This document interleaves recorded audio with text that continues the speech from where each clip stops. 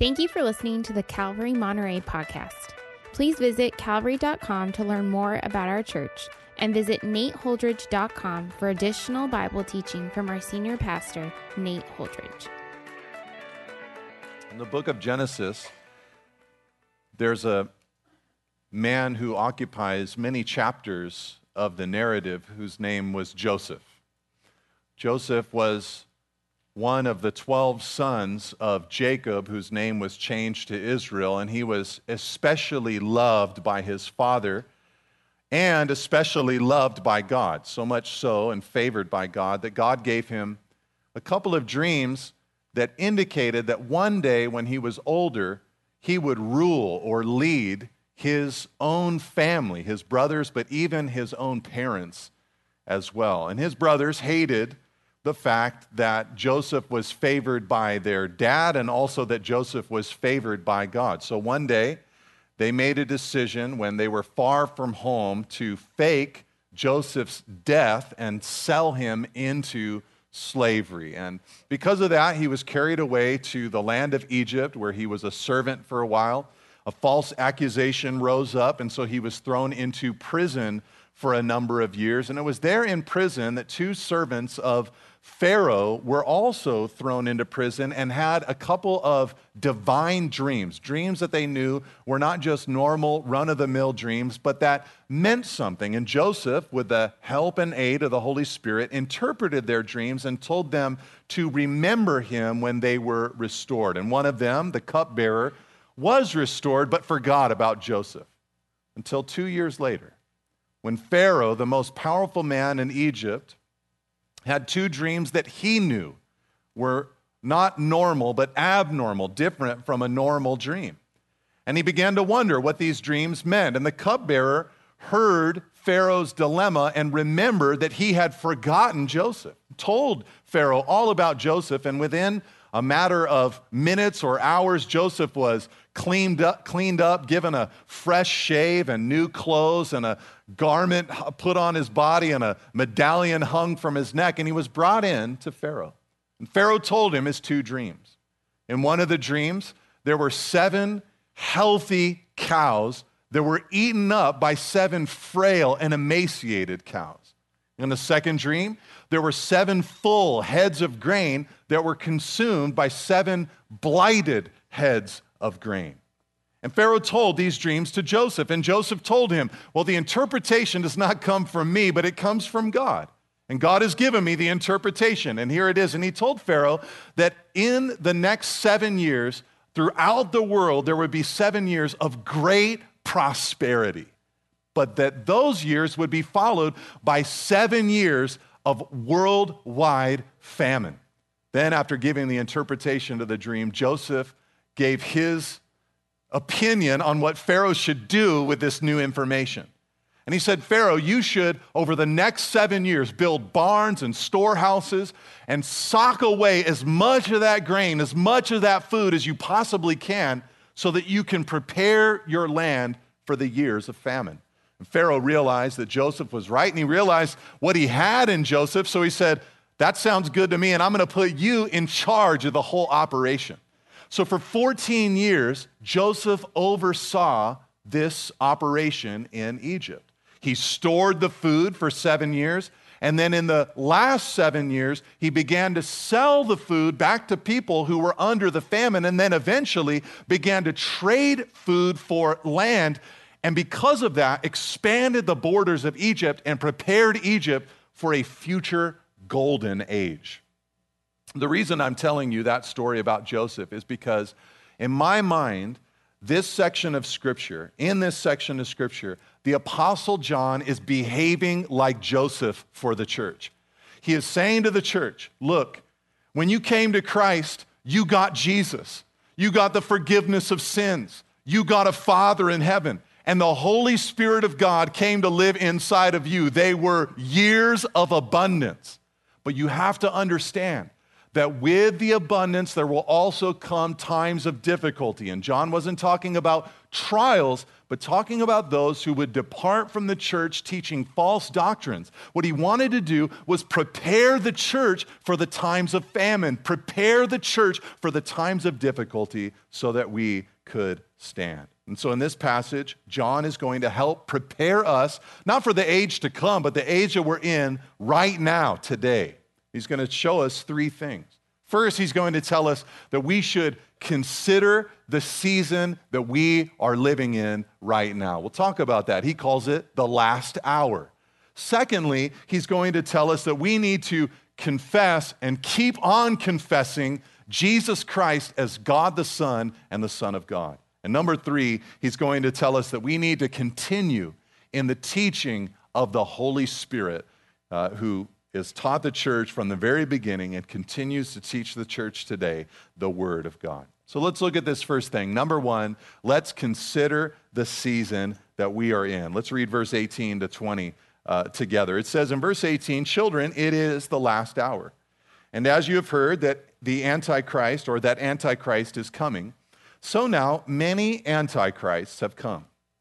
Therefore, we know that it is the last hour. They went out from us, these antichrists, but they were not of us. For if they had been of us, they would have continued with us. But they went out that it might become plain that they all are not of us. But you," verse 20, "have been anointed by the Holy One, and you have all knowledge." Now, after reading those verses, let's just think for a second about our reaction to the reading. I'm sure that there were many different reactions in the room as I read some of these verses. Some of you, as I read these verses and you saw phrases like, "it's the last hour," or "you've heard that the Antichrist is coming," or "many antichrists have come." Some of you got really excited when I started reading those phrases. You know, maybe for some of you, last week, life group was particularly difficult. If you were in life group, did you notice how intrusive some of those questions were? You know, it was like, basically like, list your sins, 1 to 10, and share them with the group, you know? And some of you might have been saying to yourself like, "Oh man, I'm so excited that we're getting off that subject. You know, I'm looking forward to talking about the Antichrist and the end times and prophecy," and he just read some verses that seem to be talking about that kind of thing. Some of you might have internally rolled your eyes.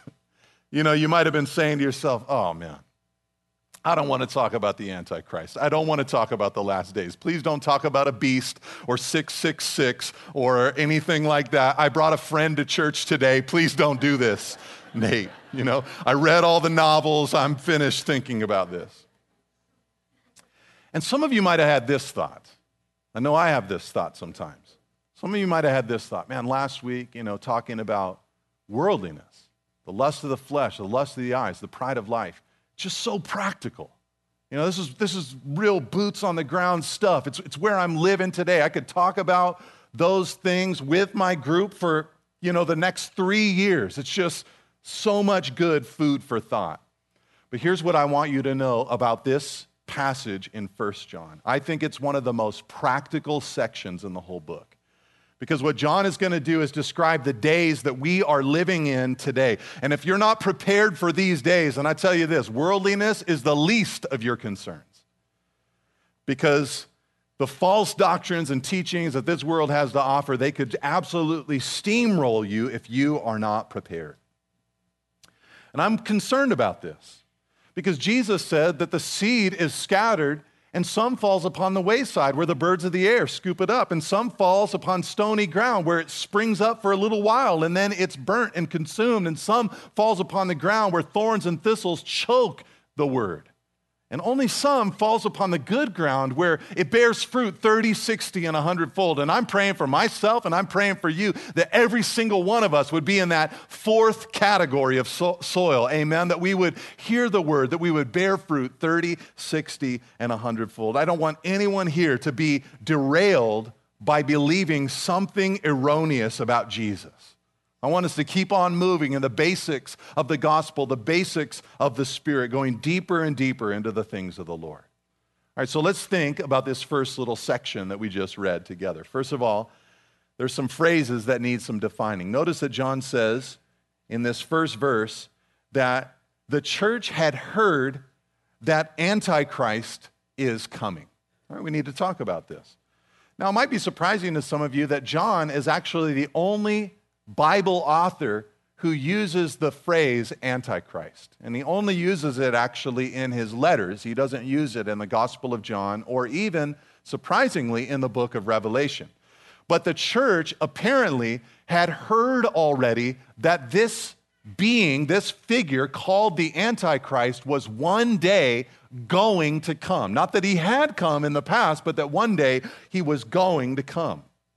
Now, one place that you can discover teaching about this figure is all the way back in the book of Daniel, Daniel chapter 9. And there, Daniel received a vision which showed him that a prince who is to come would come onto the scene and establish peace on earth for a period of 7 years. And that at the middle of that 7-year period of peace, he would break the peace by going into the temple and doing something called the abomination of desolation. Daniel calls him the desolator. All right, so all the way back in the Old Testament era, God's people were waiting for some kind of prince, some kind of political leader who would come onto the scene and establish peace for a period of time, but break it by going into the temple and desecrating God's holy place.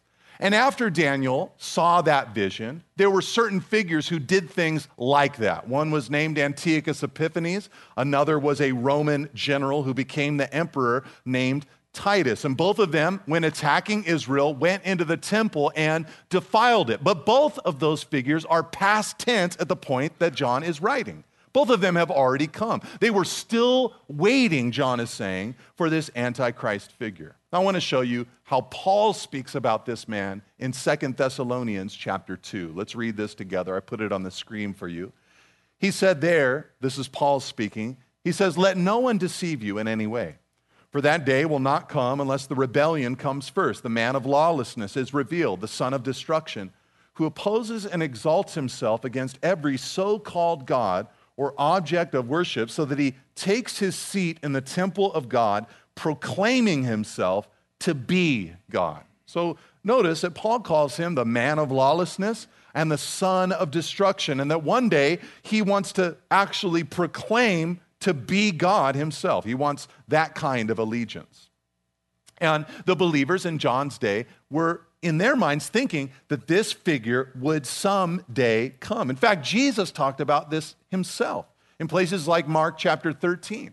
He said there that when that event that Daniel spoke of, the abomination of desolation, the desecration of the temple, he said that cataclysmic events would be conjoined to that desecration. Look what he said in Mark 13, verse 24 and following. He said, "At that moment, the sun will be darkened, and the moon will not give its light, and the stars will be falling from heaven, and the powers in the heavens will be shaken. And then they will see the Son of Man coming in clouds with great power and glory." And when that comes, what would Jesus do? Well, let's go back to 2 Thessalonians 2. I know I'm bouncing around right now, but I'm making it easy. I'm putting it on the screen for you, so back off.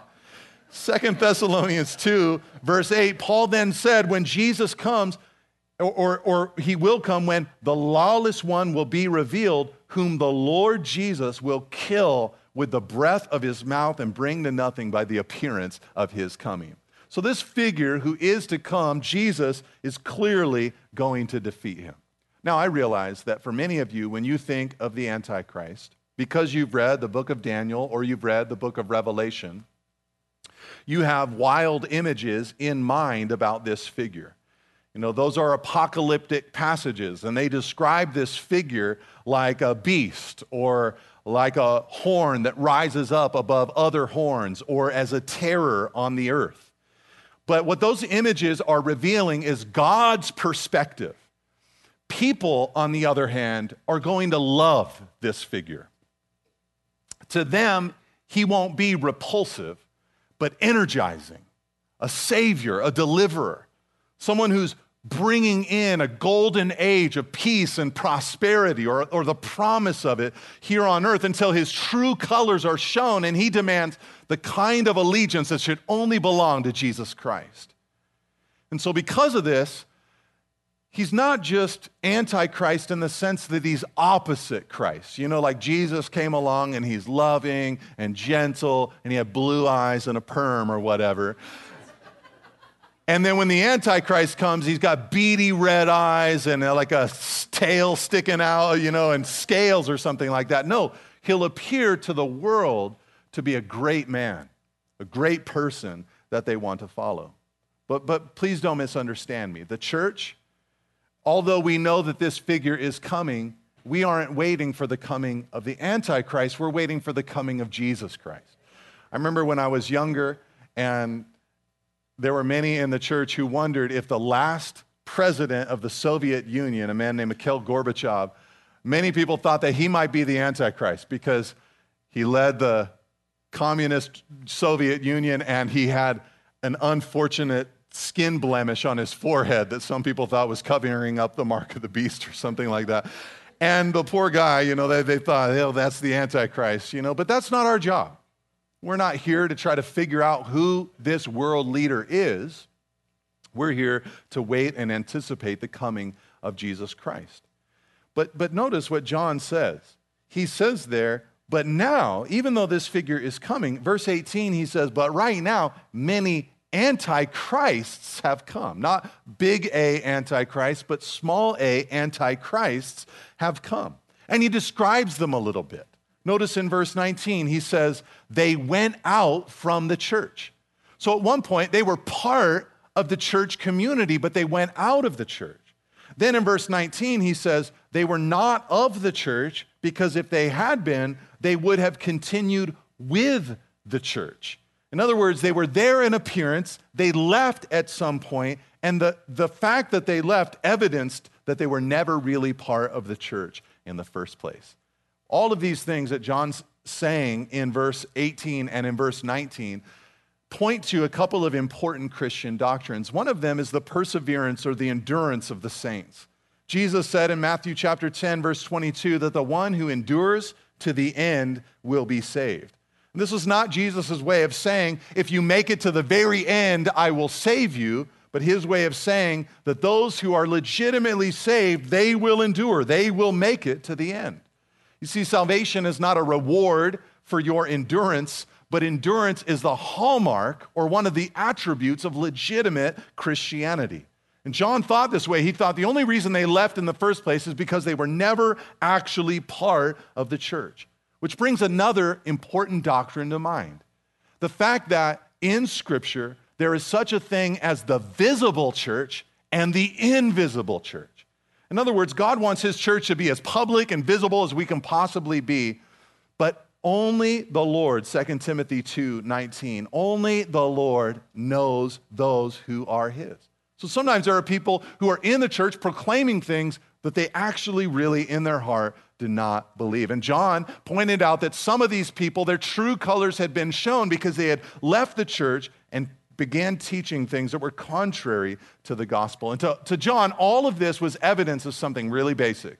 Verse 18, he said, all of that is evidence that we are living, John would say, in the last hour. Now, some of you, when I read that, you might have got a little tripped up. There's John, 2,000 years ago, writing this letter, and he says, we know we're living in the last hour. And some of you guys might have thought like, well, like he whiffed on that one. 2,000 years ago, last hour, here we are. 2,000 years later, we still remain. Look, John was not in error. He was not wrong. What he was saying was, I know the era that I'm living in. As I look at the landscape of redemptive history, I know that when Jesus came with his cross, he introduced the last stage of God's redemption here on earth. And I am living, John would say, in that hour today. You see, the Bible refers to this hour as the last days or the last times. And John felt that he was living in that era. In chapter 2, verse 8, he said, the darkness is passing away and the true light is already shining. In verse 17 of the same chapter, he said, the world is passing away along with its desires. You see, John felt this way, and we are to feel this way ourselves, that we live in the last era, the last days, the last times, or to borrow from John, the last hour, to feel that time is short, that God's redemptive plan, he's done everything that he needs to do before the return, before the coming of Christ. What John was expecting about this last hour is that there would be people who departed from the faith. You see, the thing is, if you don't realize that you're in this hour, then you'll be blindsided by the 7 years of famine. You'll be blindsided when people who name the name of Christ lose their minds, it seems, and lose their faith. It will shake you to the core. It should always grieve you, but it might distract you too much. And recently I caught up with a friend of mine. We had lost touch for many years, and we finally got a chance to have a little phone chat together. And we've both been serving the Lord for at least a couple decades, and so we finally got a chance to talk and catch up.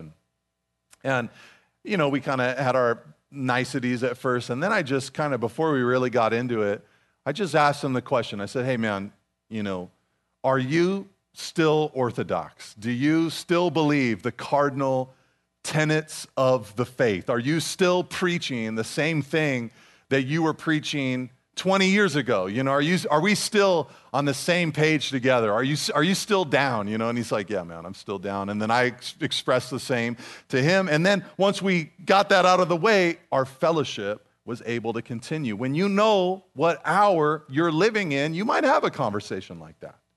You might expect that that's an important thing to wrestle with. But notice verse 20. John tells us that we don't have to give in to the spirit of the age or these antichrists, because he says, but you have been anointed with the Holy One, and you have all knowledge. And we're going to look more fully at this when we get to the end of the teaching. But basically what John is saying here is we have, if we're believers, we have the Holy Spirit. And the Holy Spirit is like a beacon of light showing us error and protecting us from error. So what John is saying is, look, no matter the era you're in, if you're a Christian, with the help of the Holy Spirit, you can keep on moving forward even when others lose their minds and depart from the faith. There's a story in the life of Joshua that I love. It comes at the end of the book of Joshua, and I've thought of this story so many times in my Christian life and walk, because I've served with a lot of people. I've seen a lot of people do crazy things that I never thought that they would do. And there's a story at the end of the book of Joshua where Joshua is about to die. He's led the people of Israel for 40 years into the promised land. They've gotten the land, they've divvied it all up, and Joshua just looks at them and he gives them this speech. He just says, look, you know, I hope that you all walk with the Lord after I'm dead. You might not. He said, you know, there's false gods out there, and I pray that you don't attach yourself to them. But then he said, but as for me and my house, we will serve the Lord. Now, unfortunately, I've heard some Christians quote that verse in a very braggadocious kind of way. You know, like, I don't know about all these other losers out there, but as for me and my house, like, I know what's up. We're going to serve the Lord. And I'd encourage you not to say it like that. But I'd encourage you to do is with a humble heart that says, you know, but by the grace of God, there go I. There's all these temptations out there. There's all these distractions out there. But as for me and my house, we're going to stay true to the Lord. We're going to serve the Lord. I think that's a great spirit and attitude to have. Okay, so that's the first thing.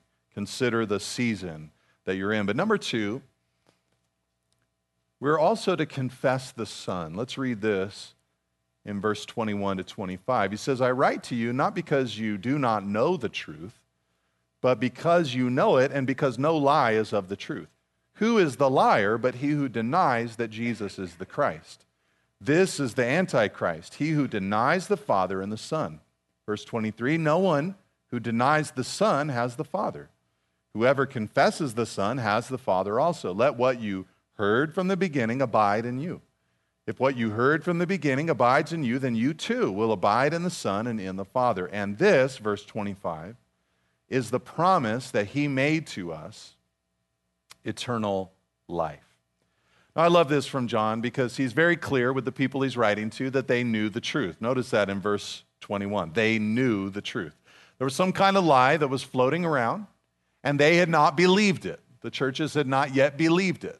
So the question is, what was the lie that was floating around? Well, notice it in verse 22. He writes it out there for us. He says, "Who is a liar but he who denies that Jesus is the Christ?" That was the lie that these people that had went out from the church were preaching. Jesus is not the Christ. Now, in the Old Testament era, the people of Israel were waiting for the Christ. They would have called him the Messiah. They were waiting for the messianic figure to save them, to deliver them. Jesus came along. He is the Christ, he is the Messiah, but then decades later, John gets to writing this epistle, and the title, the Christ, means more than just the Jewish Messiah. It had come to be known that divinity is upon that figure. And so there were some who were denying that Jesus was not just the Messiah, but also that Jesus was not divine, that he was not God the Son. That's why John adds verse 22, the end of it, "This is the Antichrist, he who denies the Father and the Son." This is a big deal to John. This is why he's written the epistles that he wrote. It's why he wrote the Gospel of John in the first place. Look at what he wrote at the end of the Gospel of John. John 20, verse 31. He said, "These events are written so that you may believe that Jesus is the Christ, the Son of God, and that by believing you may have life in his name." John was just very concerned that people understand that Jesus is the Son of God, which of course for him meant and them meant that he is God the Son. There were probably lots of false teachers around in John's day who were going around saying Jesus was great and what he had was the Christness which came upon him to do his miraculous works here on earth. But once he died, the Christness departed from him, and we can receive that Christness as well. But in doing so, they were denying that Jesus was divinity. They were just saying he was a mere man, not the eternal Son of God with two full or complete perfect natures, one human and one divine. And that denial to John made them completely unchristian. And when John talks like this, it's like an alien kind of thought, because he just comes in with this black and white, this is the way it is, way of thinking.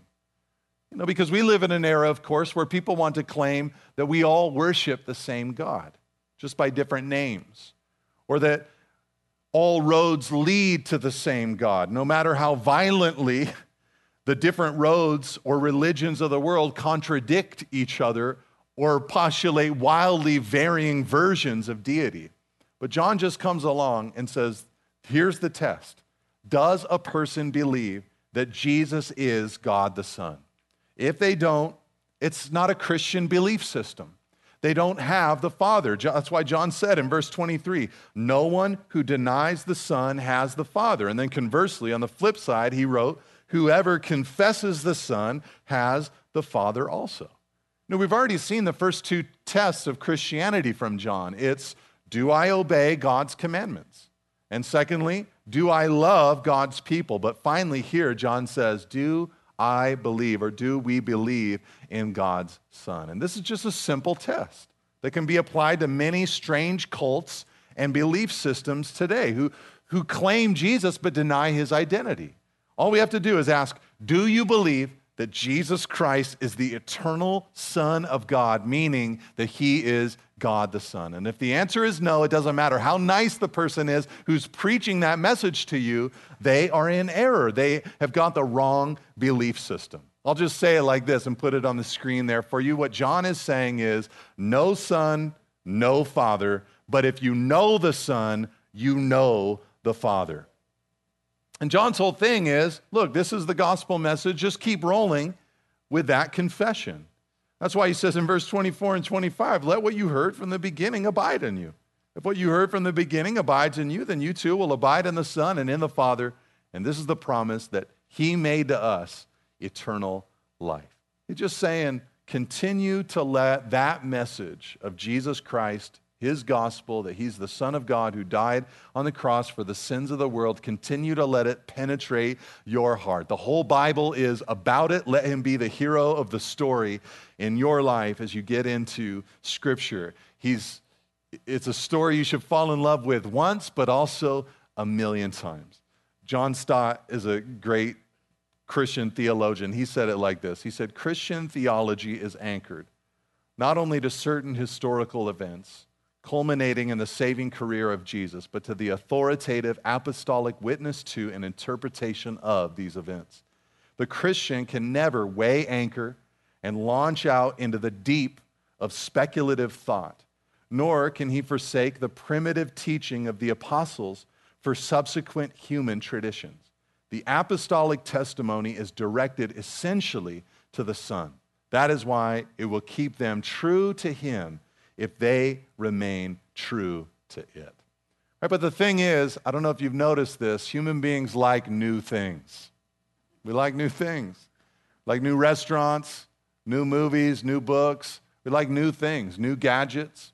I was talking to a friend of mine recently who's been in the produce industry for a couple decades, selling produce, distributing it all over the United States. And I asked him, I said, has there ever been like a fruit or a vegetable that just totally caught you by surprise, where one day nobody cared about it, and then in a quick period of time, like, it's new, everybody loves it. And he real quickly, he's like, yeah, kale, He just said, like, it used to be a garnish or a weed, we'd throw it away, and now we're just having to grow it like crazy because people love kale. We love new things so much, we will even love kale. That's what I'm trying to say. But when it comes to truth claims, new is not better. Amen? When it comes to truth claims, new is not better. Paul had to address this idea in the churches in the region of Galatia. They'd heard the gospel, but many of them were drifting from it. So he said this to them, and I'm going to read this to you. I'll put it on the screen. I just want you to think of the sobriety of these words. He said, I'm astonished that you're so quickly deserting him who called you in the grace of Christ and are turning to a different gospel. Not that there's another one, but there are some who trouble you and want to distort the gospel of Christ.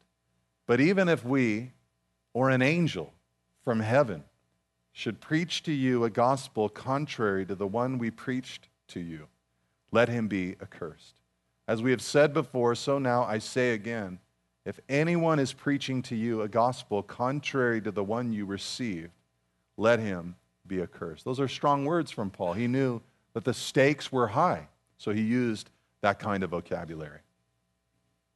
All right, let's look at the third thing. We must also not just confess the Son and consider the season we're in, but number three, we should continue in the Spirit's teaching. Continue in the Spirit's teaching. Let's close with our last two verses, verse 26 and 27. He says, I write these things to you about those who are trying to deceive you. But the anointing, verse 27, that you receive from him abides in you, and you have no need that anyone should teach you. But as his anointing teaches you about everything and is true and is no lie, just as it has taught you, abide in him. All right, so in reading that, John used a few phrases which have come under a little bit of abuse in Christian circles. Okay, back in verse 20, we kind of touched on it lightly. He said, but you have been anointed by the Holy One, and you all have knowledge. Here, he picks up on that idea. He says in verse 27 that the anointing we've received from Jesus abides in us. Okay, so somehow God has anointed or given an anointing to the people in his church. All right, so what is this anointing? Well, let's dispense with one idea. John is not referring to a secret club. Okay, he's not referring to an anointing that only a select few Christians receive. So if you come to a special meeting, you could get the anointing. Some people think of it like this, like it's like the flu or the cold. Like you go, you catch it, and then you get the anointing somehow. That's not what John is talking about, like a virus or a germ. No, he's not saying that. But this is likely what the false teachers were saying, that they had a special anointing that they could dispense and give to others. But John's not alluding to that. All he's talking about is the basic fact that at regeneration, when you become a Christian, every believer becomes the home of the Holy Spirit. Look at what Paul said in Ephesians 1:13 and 2 Corinthians 1:22. He said, when you heard the word of truth, the gospel of your salvation, and believed in him, you were sealed with the promised Holy Spirit. And then again, God put his seal on us and has given us his Spirit in our hearts as a guarantee. That's what John's alluding to. When you become a Christian, the Holy Spirit seals you. He comes to live inside of you. That's the anointing that John is talking about. And he's saying that this anointing, the Holy Spirit, he's our teacher. So much so that he even says in verse 27, and you have no need that anyone should teach you. So goodbye. Amen. Let's close right now. No. Obviously, John is not trying to say that there's no need for teachers in the body of Christ. I don't know if you've noticed, but he's teaching pretty hard with this letter, and he doesn't end with this line. He keeps on teaching. He would have stood with Paul, who said in Ephesians 4 that God has given to the church apostles, prophets, evangelists, and pastors and teachers for the equipping of the saints for the work of the ministry. No, he's not trying to displace the role of teachers, but what he's saying is, look, all you really need is not new teachers that have new teachings and new doctrines. What you need are teachers who will communicate what the Spirit is saying in His Word. You could go to the Word yourself, the Spirit could teach it to you, and through the teaching of other Spirit-filled teachers, you could understand the Word of God. Please don't abuse a passage like this to say, I am in need of nobody.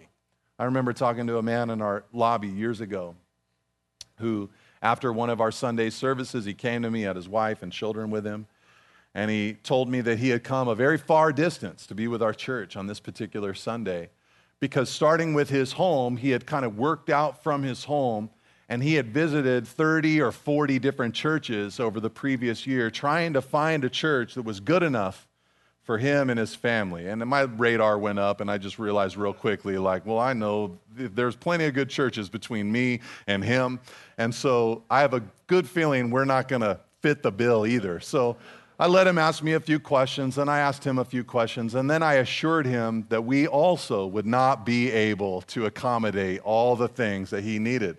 And I just prayed for him and sent him on his way. I felt so bad for his wife and so bad for his children because clearly he was operating like a man who thought that what John is saying is, I've got the Spirit, I know the truth, no one else can communicate to me. No, that's not at all what John is saying. But now that we've addressed what John isn't saying, we should celebrate what he is communicating. He's saying that the Spirit of God, He makes the Word alive to us as individual Christians.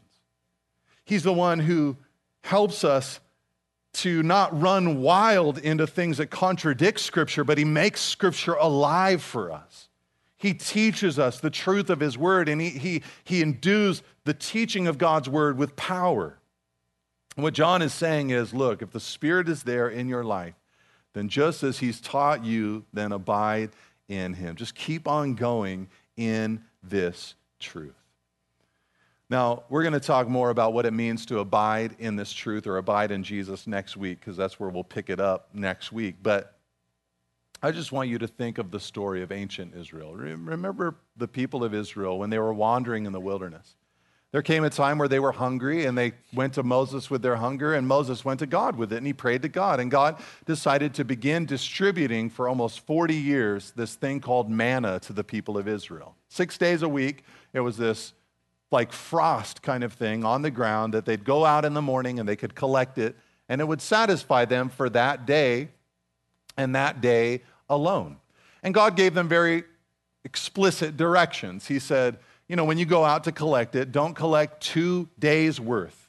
Because if you try to store it up for the next day, it will breed worms and stink. God gave, that should be like a total deterrent for everybody. Like, why would I want that to happen? But some people didn't trust the Lord, and they went out and they picked up a couple of days' worth thinking, we're going to put this in the Ziploc and put it in the fridge or whatever. And they thought they'd store it up, and guess what happened? It bred worms and it stank, and they never did that again. It just didn't work out. And I've always liked that image because it's spoken to me of the necessity to daily allow the Word of God access to my life. Jesus said that man cannot live by bread alone, but by every word that proceeds from the mouth of God. I've taken that to mean that I can't live off yesterday's word. I can't live off Sunday's sermon. I've got to live off the word that God is going to speak to my heart every single day of my life. And what this passage is showing us is that with the Spirit of God living inside of us, we have got a shot as we're reading the Bible for ourselves. That we can pray to the Lord and say, God, would you show yourself to me? Would you speak to me from your word? Sometimes people ask me how I read the Bible, what my personal time is with the Lord. Obviously I study a lot just for sermon prep and things like that, but what's my personal time getting into the Word about? And I've written about it, talked about it at length, but it's a pretty basic system in my life. The first thing I do after my cup of coffee is I open up to where my bookmark is in either the Psalms or the Proverbs, and I read a chapter. I'm just looking for my heart to get re-engaged with the things of God. Maybe a line, a sentence, a phrase about the Lord that I maybe write down in my notebook. The next thing that I do is I open up to my New Testament bookmark. It starts in Matthew chapter 1, and it goes all the way to the end of the book of Revelation. And I just read one chapter, or even a half a chapter from that New Testament portion of Scripture, wherever I left off. And I'm just looking for phrases, prayers, things that I'm learning, that I'm being reminded of about the Lord or about myself. And then I go to, wait for it, my Old Testament bookmark. And I start in Genesis chapter 1, and I just move forward. Sometimes it's one chapter, sometimes it's 4 chapters, but I'm moving forward at a slightly more accelerated pace in the New Testament because it's so much longer. And I'm trying to end both the Old and New Testament at about the same time. And if it takes a year, it takes a year. If it takes 2 years, it takes 2 years. If it takes half a year, it takes half a year. But I'm just trying to move through God's Word so that the Holy Spirit has a chance to speak into my life personally. All right, now I want to end this by showing you or reminding you what John said in verse 26. Look at that phrase again. I write these things to you about those who are trying to deceive you. This is the time that we're living in, you guys, where there are those that are actively attempting to deceive the church. Paul said it this way in 2 Timothy 3, verse 1 and 7. He said, but understand this, that in the last days there will come times of difficulty. People will always be learning and never able to arrive at a knowledge of the truth. There will be this sense where people say, oh, I don't know about that. I'm not really certain. I'm not really sure. You know who's really sure? John. That's how he writes. That's how he speaks. He's communicating. You can be certain. 2 Timothy 4, verse 3 and 4 says it this way, for the time is coming when people will not endure sound teaching, but having itching ears, they will accumulate for themselves teachers to suit their own passions and will turn away from listening to the truth and wander off into myths. And if Paul said that that time is coming, I think that that time is totally here. All right, so remember Joseph, preparing Pharaoh for the days of famine. I hope that John has helped prepare you for the difficult era that we are living in today, the hour that we are in. All right, I'm going to wrap up by giving you some applications. I've seen some of you guys trying to write these down. Just stop. Don't try. It's just going to be too hard. Just go to nateholdridge.com. I got them all written out there for you. Or when I'm all finished saying them, just take a picture of the screen. It's okay. You could do that. I won't be weirded out by it. But here they are. Number one, and one of these might stand out to you. Number one, stop thinking of the doctrine of Christ's coming as impractical. It's so practical. To be dreaming of, thinking about the coming of Christ. Some people have taught and thought that to believe or to hold to the possibility of Jesus' coming at any moment, that it makes Christians impractical. The believers I know who've internalized this doctrine really well, it's made them the most practical Christians I've ever known. Number two, pray for Jesus' return. The end of the book of Revelation includes a prayer where God's people pray, Lord Jesus, come quickly. When you pray that way, it just tunes your heart to heaven. It sets your heart in the right place. Number three, read the book of Revelation. I realize that it's a scary book for many of you, and you can listen to my teaching online about the book of Revelation if you'd like. But one of the things that's scary about it is that we all know that there are various views about how the book of Revelation should be interpreted, and there are many good Christians who hold these different views. But here's what I'm trying to say. For 2,000 years now, the book of Revelation has encouraged Christians of various views about the book of Revelation, because in it, we're all encouraged, no matter what's happening or what we think is happening there, the bottom line is Jesus wins. All right, so it's just always been a real encouraging book to Christians who are persecuted or going through trials. So read the book of Revelation. There's a special blessing in that book. Number four, if you're ever bored when thinking of the gospel, rebuke the thought. Okay, that is the seed of the enemy trying to get you to open up to a false teaching. to say, oh, the gospel, it's just not anything spectacular. The Bible teaches in Colossians that in Jesus are all the treasures of wisdom and knowledge. So you got enough to keep yourself full in Jesus for a lifetime. Number 5, ask Christians you respect for book recommendations. See, a lot of times what a believer will do is they're like, man, I really want to grow. I'm going to go to the Amazon spirituality page and look at the top 10 things. Don't do that, okay? Go to Christians that you admire that seem to know the Word, seem to be solid, seem to be mature, and ask for book reading recommendations. They'll point you in the right direction. Number six, ask the Father for more guidance from the Spirit. You know, when you open up the Bible, let that be the first prayer that comes out of your heart to the Lord. God, I need your help right now. I need the help of your Holy Spirit. You've anointed me with your Spirit, so would you help me to understand your word? It doesn't mean it's not going to take any work or any thought. It will. But trust him and ask him to give you that help. Number 7, find a doable Bible reading plan. Okay? I told you what I do. Some of you might have heard that and go, that doesn't sound doable. All right? Some of you might have thought that sounds too easy. I don't know. But find one that suits you and just be in a regular pattern. Don't get all banged up if you fail for a couple of weeks or something like that. Just get back in it and pick up where you left off and just keep moving through the Word of God. And then number 8, remember Jesus. Remember Jesus. You know, when you think about who Jesus is, what he's done, it just creates a celebration, a little party in your heart, which keeps you from turning to so many of the false things that are out there. He truly is the hero of the story and of our lives. So let's remember Jesus in the midst of all of this. Thank you for listening. If you'd like more teachings and information about Calvary Monterey, please visit calvary.com. You can also find books, teachings through the Bible, and articles from our senior pastor at nateholdridge.com. Thanks again for tuning in. See you next week.